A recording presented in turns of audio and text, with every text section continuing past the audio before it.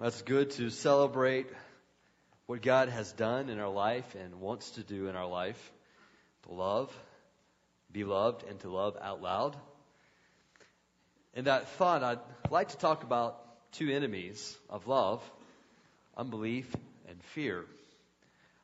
We're going to go in our text to Hebrews chapter 4, read verses 1 through 13 and study that text. You know, it's amazing what Scripture tells us and not to be afraid of. You see time and time again, do not fear, do not fear, do not fear. And it really is astounding and hard not to be afraid in all that the Bible and God asks us not to be afraid of. That was the word to Joshua when he was to lead the armies into the land of giants. Do not fear, take courage. You see that repeated. David professed that though an army should encamp against me, I will not fear. Though the earth would fall out from underneath me, I will not fear, because he is with me. That's amazing. Have you ever thought about that?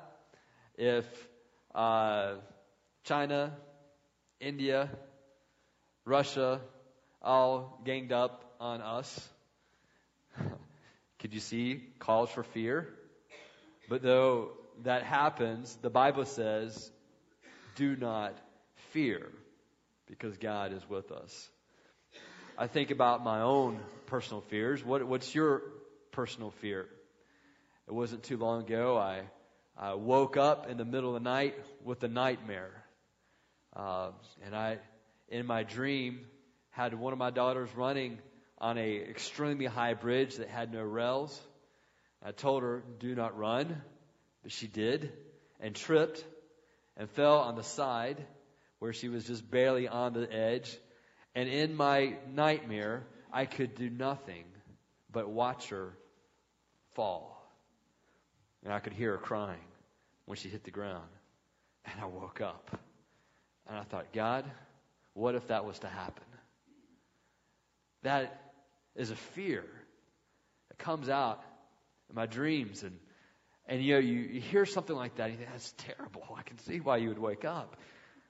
And yet, somehow, Scripture says, be anxious for nothing, but everything by prayer and supplication with thanksgiving, let your requests be made known to God, and the peace of God, which passes all understanding, will guard your heart and mind through Christ Jesus our Lord. And I ask, really? Wow. That's a hard thing. What is it you're afraid of when the doctor calls you and says, come in? We need to do further testing. And your heart melts. And yet David says, though an army encamps against me, though the earth will fall, I will not fear. How can that be? When Jesus says, do not fear the one who can just merely kill you. I remember just recently being inspired by a testimony of a Romanian pastor who wrote hymns, hundreds of hymns, and preached the Word of God, was threatened and still held true, and thus he was arrested, taken away from his wife and little baby boy to be put in prison for over 10 years, and then released to see his boy, now a teenager, and his wife dealing without him for all that time. And I asked myself, wow, could I do that? And I could not help but admit that a little bit of fear came into my life, because I can see the day when that could happen here in America. Fear. It's amazing all the things that the Bible tells us, do not be afraid.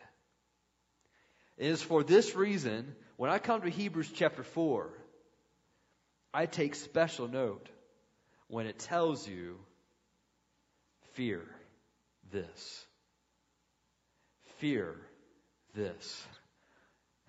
If I'm not to be afraid when a daughter falls from the bridge, if I'm not to be afraid when a doctor calls me and tells me that my life may end, if I'm not to be afraid when I've may be under threat to be arrested, if I'm not to be afraid, though armies encamp against me, if I'm not to be afraid, though the earth quakes underneath me, what on earth is it that the Bible says to be afraid of?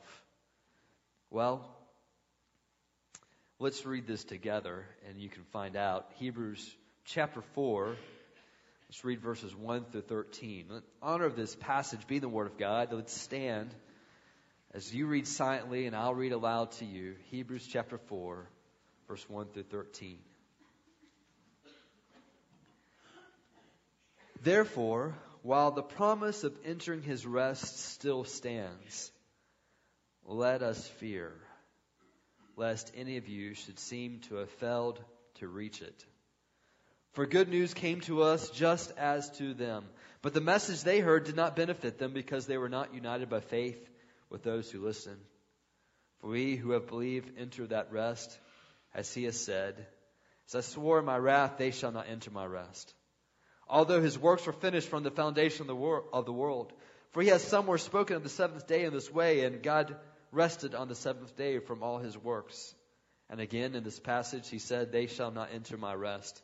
Since therefore it remains for some to enter it, and those who formerly received the good news failed to enter because of disobedience. Again he points a certain day, today, saying through David, so long afterwards, in the words already quoted, today if you hear his voice, do not harden your hearts. For if Joshua had given them rest, God would not have spoken of another day later on. So then there remains a Sabbath rest for the people of God. For whoever has entered God's rest has also rested from his works as God did from his. Let us therefore strive to enter that rest so that no one may fall by the same sort of disobedience. For the word of God is living and active, sharper than any two-edged sword, piercing to the division of soul and of spirit, of joints and of marrow, and discerning the thoughts and intentions of the heart. And no creature is hidden from his sight, but all are naked and exposed to the eyes of him to whom we must give an account. You must be seated. My task this morning is to make sense to you this text that could possibly be one of the more complicated passages that you might read, and try to help you understand this. I think a key, some things to keep in mind. Key number one, the author was writing this letter, this sermon, if you will, to Jews who were being tempted to leave their faith in Christ and go back to the old system of the sacrifice temple system. And he is writing this to encourage them to stay strong, do not leave Christ, do not waver in their faith, that it is devastating to forsake Christ. The second key that I think is helpful here is found in chapter 3, verses 7 through 11. In that passage, it is a quotation. David, or the Hebrew writer, is quoting from Psalm 95, verse 7 through 11. And what you find after that quote is kind of a popular tradition among the Jews in the Midrash form. They would give a running commentary of what they just quoted. And so that is what the writer is doing. You'll note that there are various words in this quotation in verses 7 through 11 of chapter 3 that is elaborated on afterwards. Whether it's the word today, or whether it's the word harden heart, or swear, or rest, as in what we'll be talking today. And so what you've got in chapter 4 is an explanation of that quotation. What does it mean to rest? All right, so just keep that in mind as we go.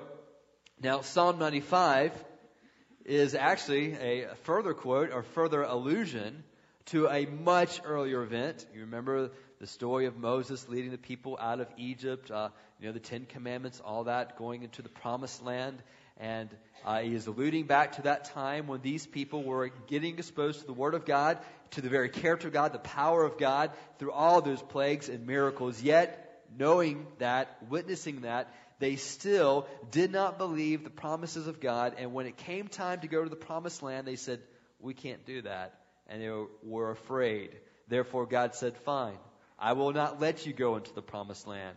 And one day your children will go. And so Psalm 95 is making reference to that event. All right.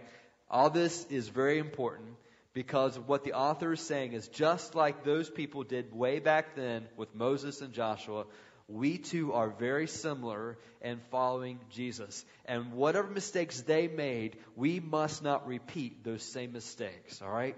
And so that's the thought behind Hebrews chapter 4. Now, he says right from the beginning, while the promise of entering his rest still stands, we're going to have to figure out, what does this rest mean? All right? Now, in helping us understand this, there are several references to rest. I don't know about you, but I love a good rest. I was raised, taught by my parents to take naps. It was something enforced upon me. I resisted for many years. And when I was finally old enough to make a choice of my own, amazingly enough, I chose to take a nap. And after lunch, given the opportunity, I still would make that choice. I don't often get to do that as much as I did. I don't know how that occurred. But believe you me, on Sunday afternoons, I believe it is set apart, sanctified for napping.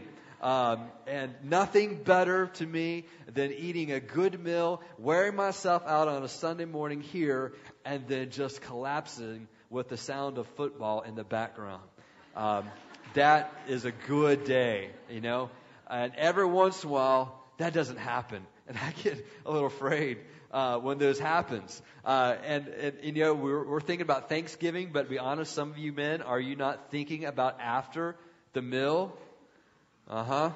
Whatever team's playing, dishes are done, we're all just resting. That's a wonderful time. It's a holiday, holy day, okay? So we see this and we think, wow, rest. This sounds good. I want to enter this rest, okay? And so he uses this image for a reason. It is something that we look forward to. But it's not just the napping aspect where we are doing nothing, but is a sense of completion. A sense of completion, all right? So, the first reference, or the earliest reference he makes, is found in Genesis chapter 2, verse 2, okay? He alludes to this in this passage when he says earlier somewhere it was spoken that in verse 4, that God rested on the seventh day from all his works. Now he's quoting Genesis 2, verse 2, but keep in mind, they didn't have 2, verse 2, when the Hebrew writer was writing. So he says somewhere in Scripture it says this. He does not have that same reference that you and I are used to with the numerical system there. And he says, back in the beginning, God rested on the seventh day from all his works. Now, what does that mean? Does that mean that God's taking a forever nap? All right? Does it mean that after 6 days he was so worn out, he said, man, I just need a good nap. Let's take the seventh day and nap. That's not the meaning. What he's saying is that in 6 days, he completed the task.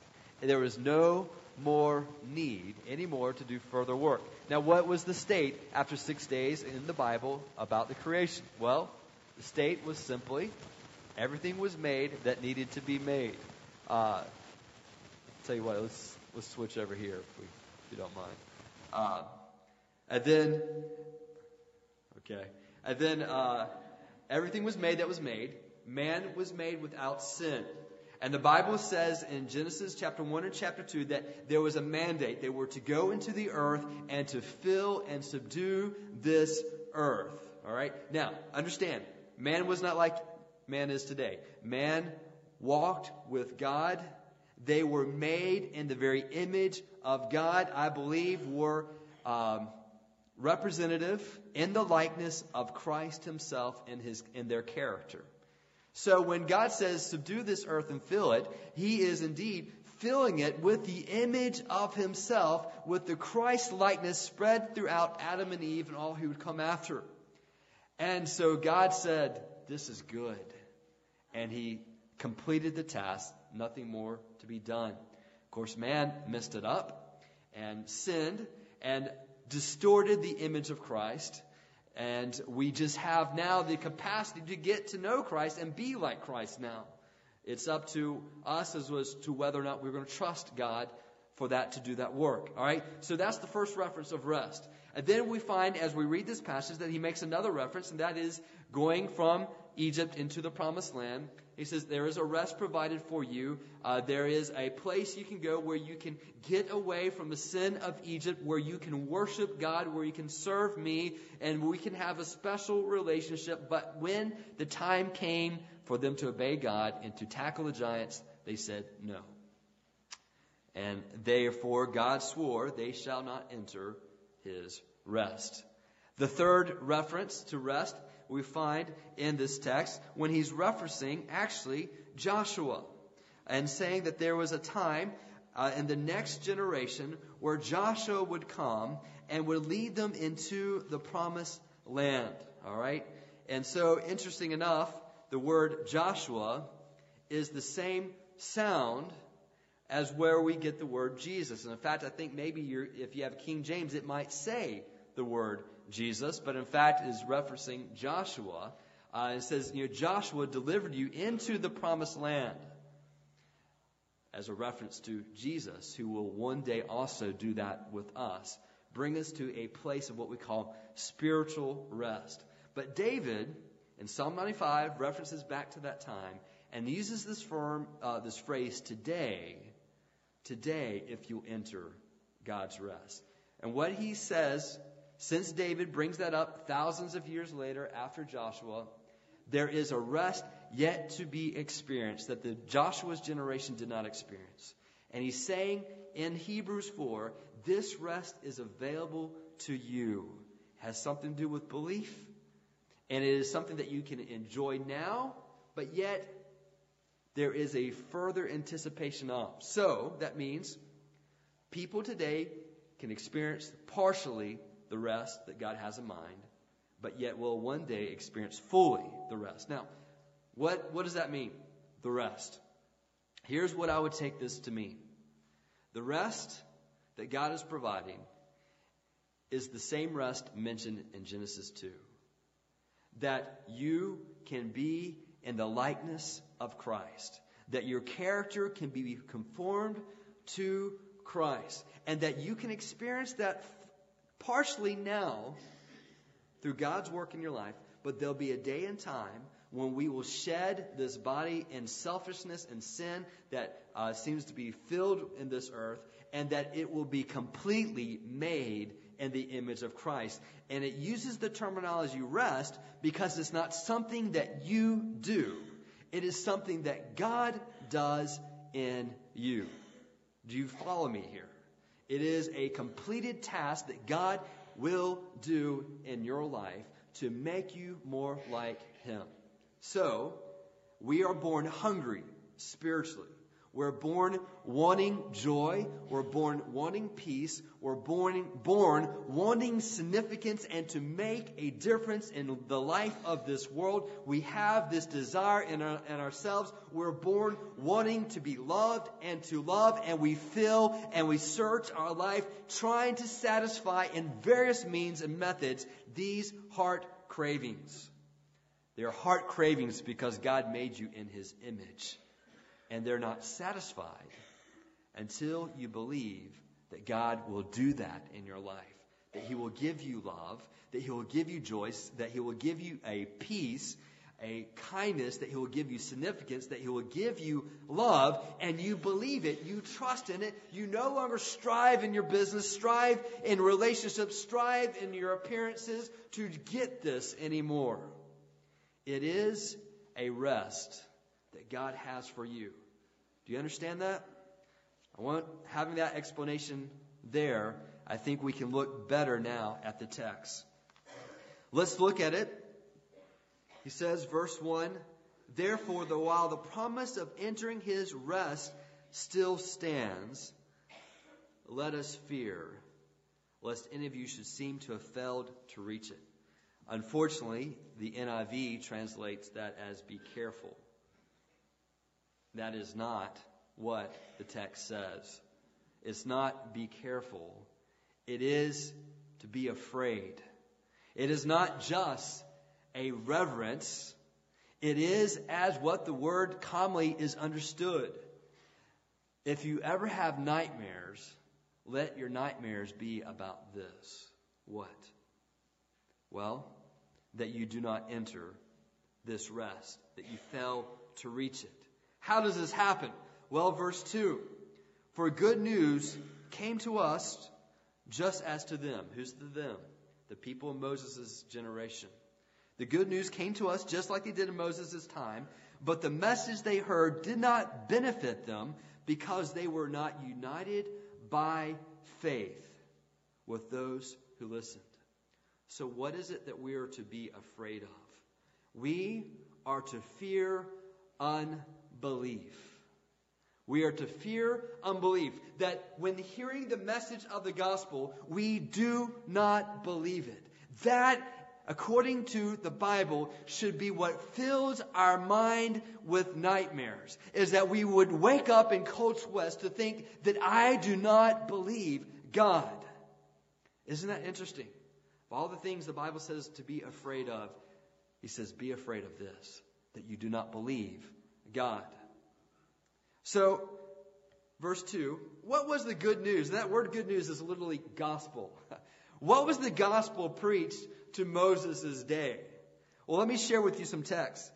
Exodus chapter 19, verse 5 and 6.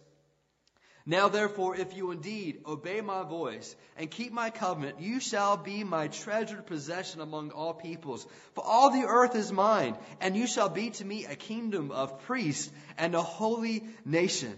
These are the words that you shall speak to the people of Israel. In other words, I will make you, if you will just believe me, I will make you like how I originally made you before the fall. I will make you so you will be in the image of Christ, and you will be as a nation of priests, a set apart nation. And this is good news to the people to say that your heart cravings will be satisfied if you just believe this word.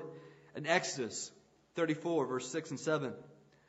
The Lord passed before him and proclaimed, the Lord, a God merciful and gracious, slow to anger, abounding in steadfast love and faithfulness, keeping steadfast love for thousands, forgiving iniquity and transgression and sin, but who will by no means clear the guilty, visiting the iniquity of the fathers on the children and the children's children to the third and fourth generation. What was the good news found in this text? The simple message is that there is mercy and love and forgiveness, that though you feel unworthy, God says He will give you forgiveness and He will make you into His people. But rest assured, if you do not believe God, there will be judgment that awaits. And that was a good news. In Numbers chapter 14, verse 8 and 9. If the Lord delights in us, He will bring us into this land and give it to us, a land that flows with milk and honey. Only do not rebel against the Lord, and do not fear the people of the land, for they are bread for us. Their protection is moved from them, and the Lord is with us. Do not fear them. And the sad tragedy is that though they heard this good news, it was not received with belief. So instead of fearing unbelief, they feared the giants in the land more than their unbelief. And so God gives them over to their desires. He says, okay, you don't want this? Then I will not give it to you. So, I want to share with you why we're to fear unbelief. Simply from this example, unbelief precludes rest. What does that mean? If you do not believe God, you will never be changed into the image of Christ. If you do not trust in God, listen, as we see in Hebrews chapter 3, verse 18 and 19, every disobedient act has its heart in unbelief. When we ongoing resist God and do not follow what God asks, it's because we simply do not believe God in that matter. Been struggling and thinking through procrastination a little bit the last few weeks. And it's not just a inconvenient activity. As I've thought through and asked myself about why is it in some things I procrastinate, I came to the sad realization that is because simply whatever task God has given me to do, I do not believe I do not believe that it'll give me satisfaction. And so I choose more entertaining alternatives, how I define entertaining alternatives. Easier task. And I tell myself, I will do this. It's just for a little bit, then I'll get to the task. But I found at the heart of procrastination is simply that I did not believe God that I would find satisfaction in the task that He gave me. And that, I just shouldn't call it procrastination, because it just, even as bad as that sounds a whole lot better than the fact that I just don't believe God. Under the heart of every disobedient act is something that you do not believe God for. If you find that your heart is wandering from your spouse, it is because you do not believe that God says, I will give you satisfaction if you just obey my commands and stay true to your mate. If you find that you have a tendency to lie, it is because that you do not believe that God will accept you as you are, though faulty, and that for you to feel better about life, you've got to look better in front of people, even if it's not true. And you do not believe God.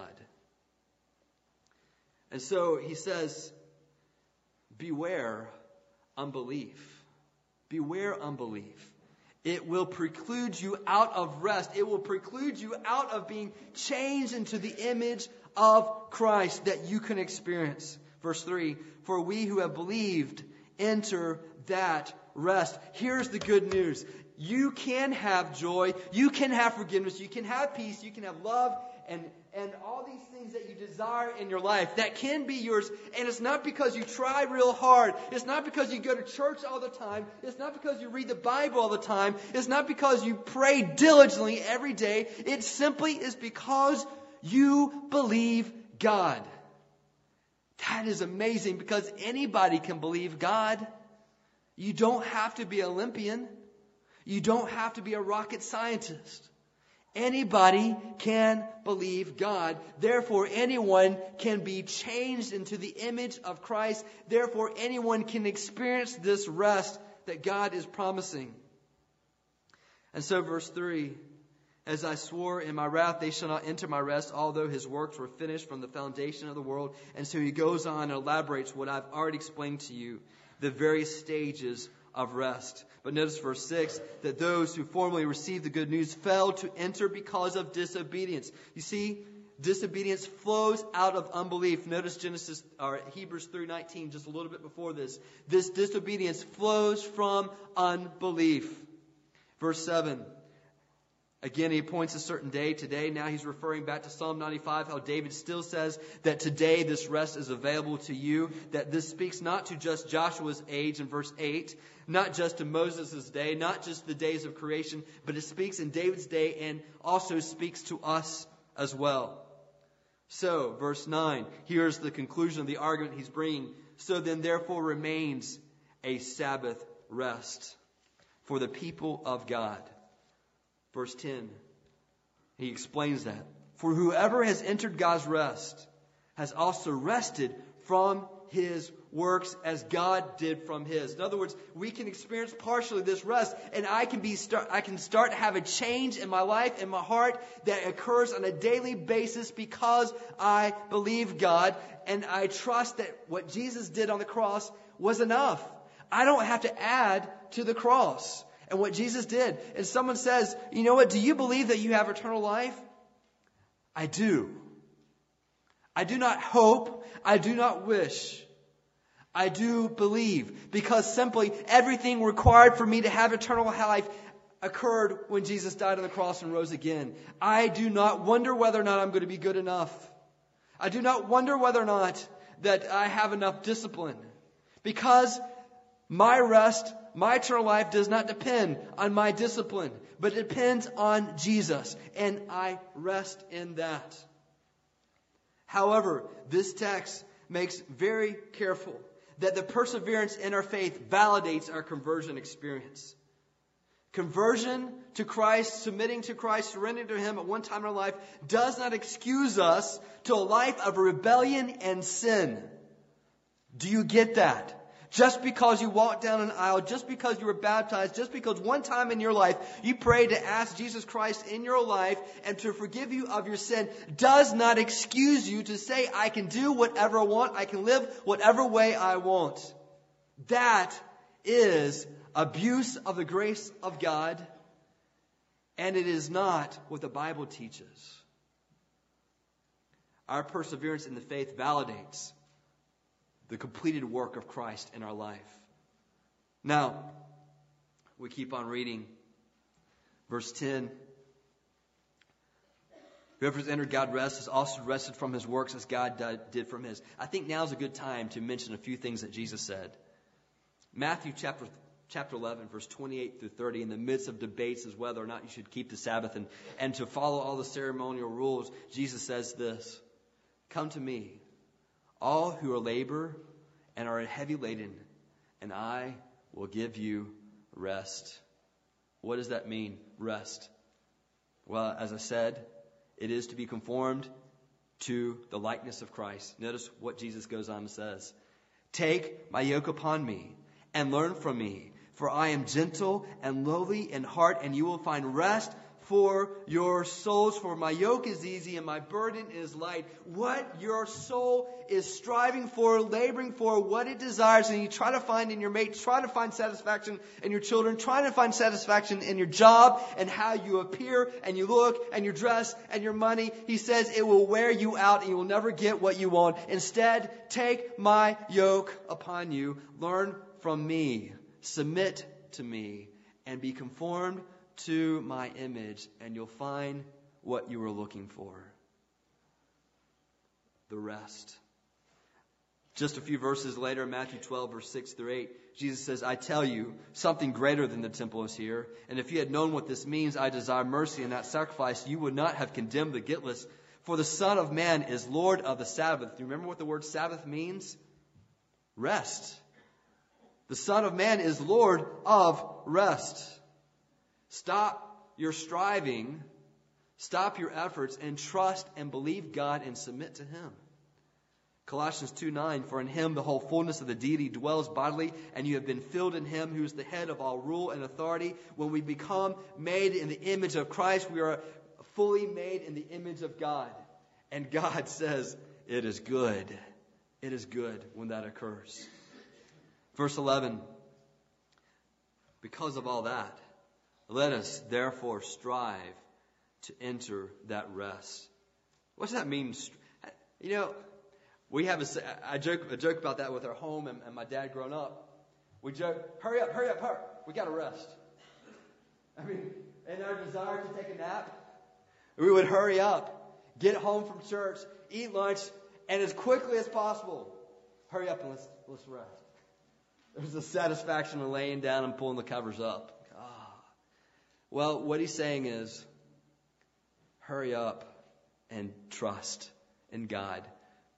And do you understand you do have to strive to trust in God? Because the enemy is within us that constantly is raging against trusting God. We always want to do things by our merit. We want to be part of things, and we are constantly struggling with living life for our sakes, and that it will all point and lift ourselves up, and that we'll be the main character of our life, and that all things will point to us. And this is something that we fight with daily in ourselves. And so therefore we have to strive. There is an effort to say, it's not about me. I will trust in Christ. This is what forms our continual prayers.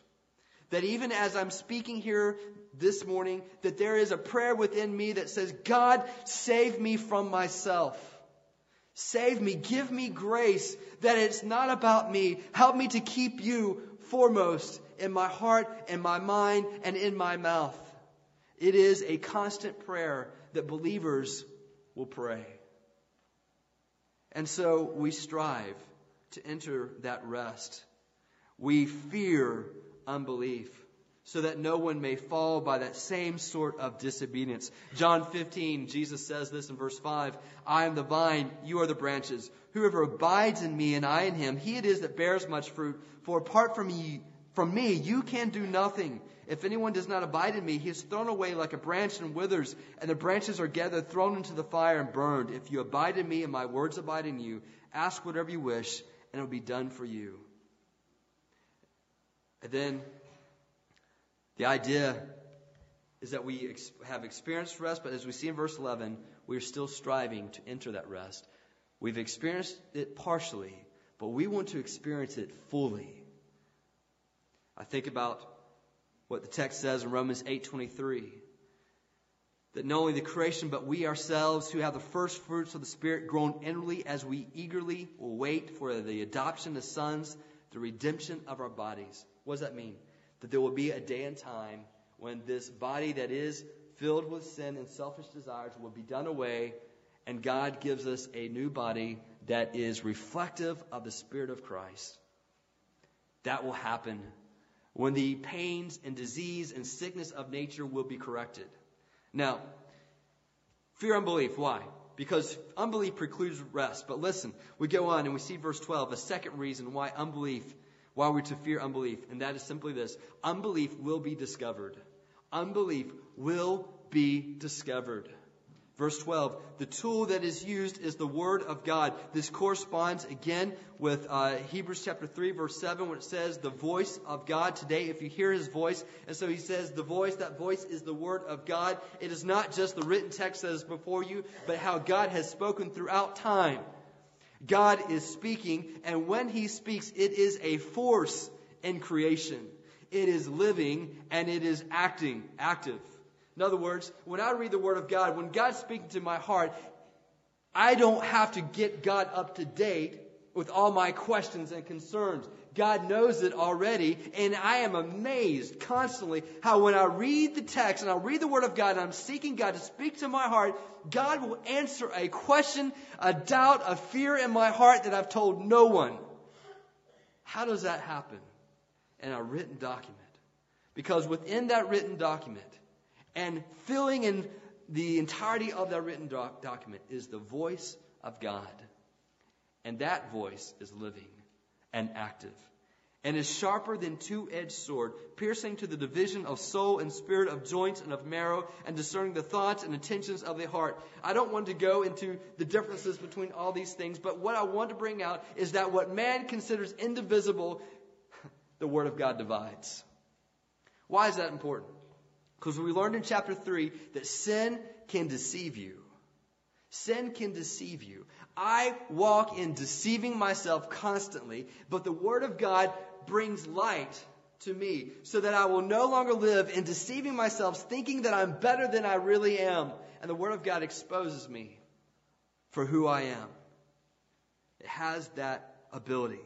Sin whispers through the desires of the flesh, whispers through the rationalizations of our mind. It tells us that our only hope of future happiness is to have an abortion. It whispers that you will not have a chance in the future if you don't cheat on this test. It says you won't be noticed unless you dress provocatively. It says you will lose that one person who seems to like you and love you and care for you if you don't compromise your sexual standards. It says you won't have job security if you speak up about those dishonest practices at work. It says and whispers your life will be wasted in this relationship if you don't get a divorce. It says that a fool will only go on looking weak instead of getting some kind of revenge. The rationalizations of our mind, the soft, seductive whispers, it deceives us. And the Word of God divides between the deceptions of our heart. Now, why else do we fear unbelief? Not only because unbelief will preclude rest, only because unbelief will be exposed, but in verse 13, unbelief will be judged. Unbelief will be judged. And no creature is hidden from His sight, but all are naked and exposed to the eyes of Him to whom we must give an account.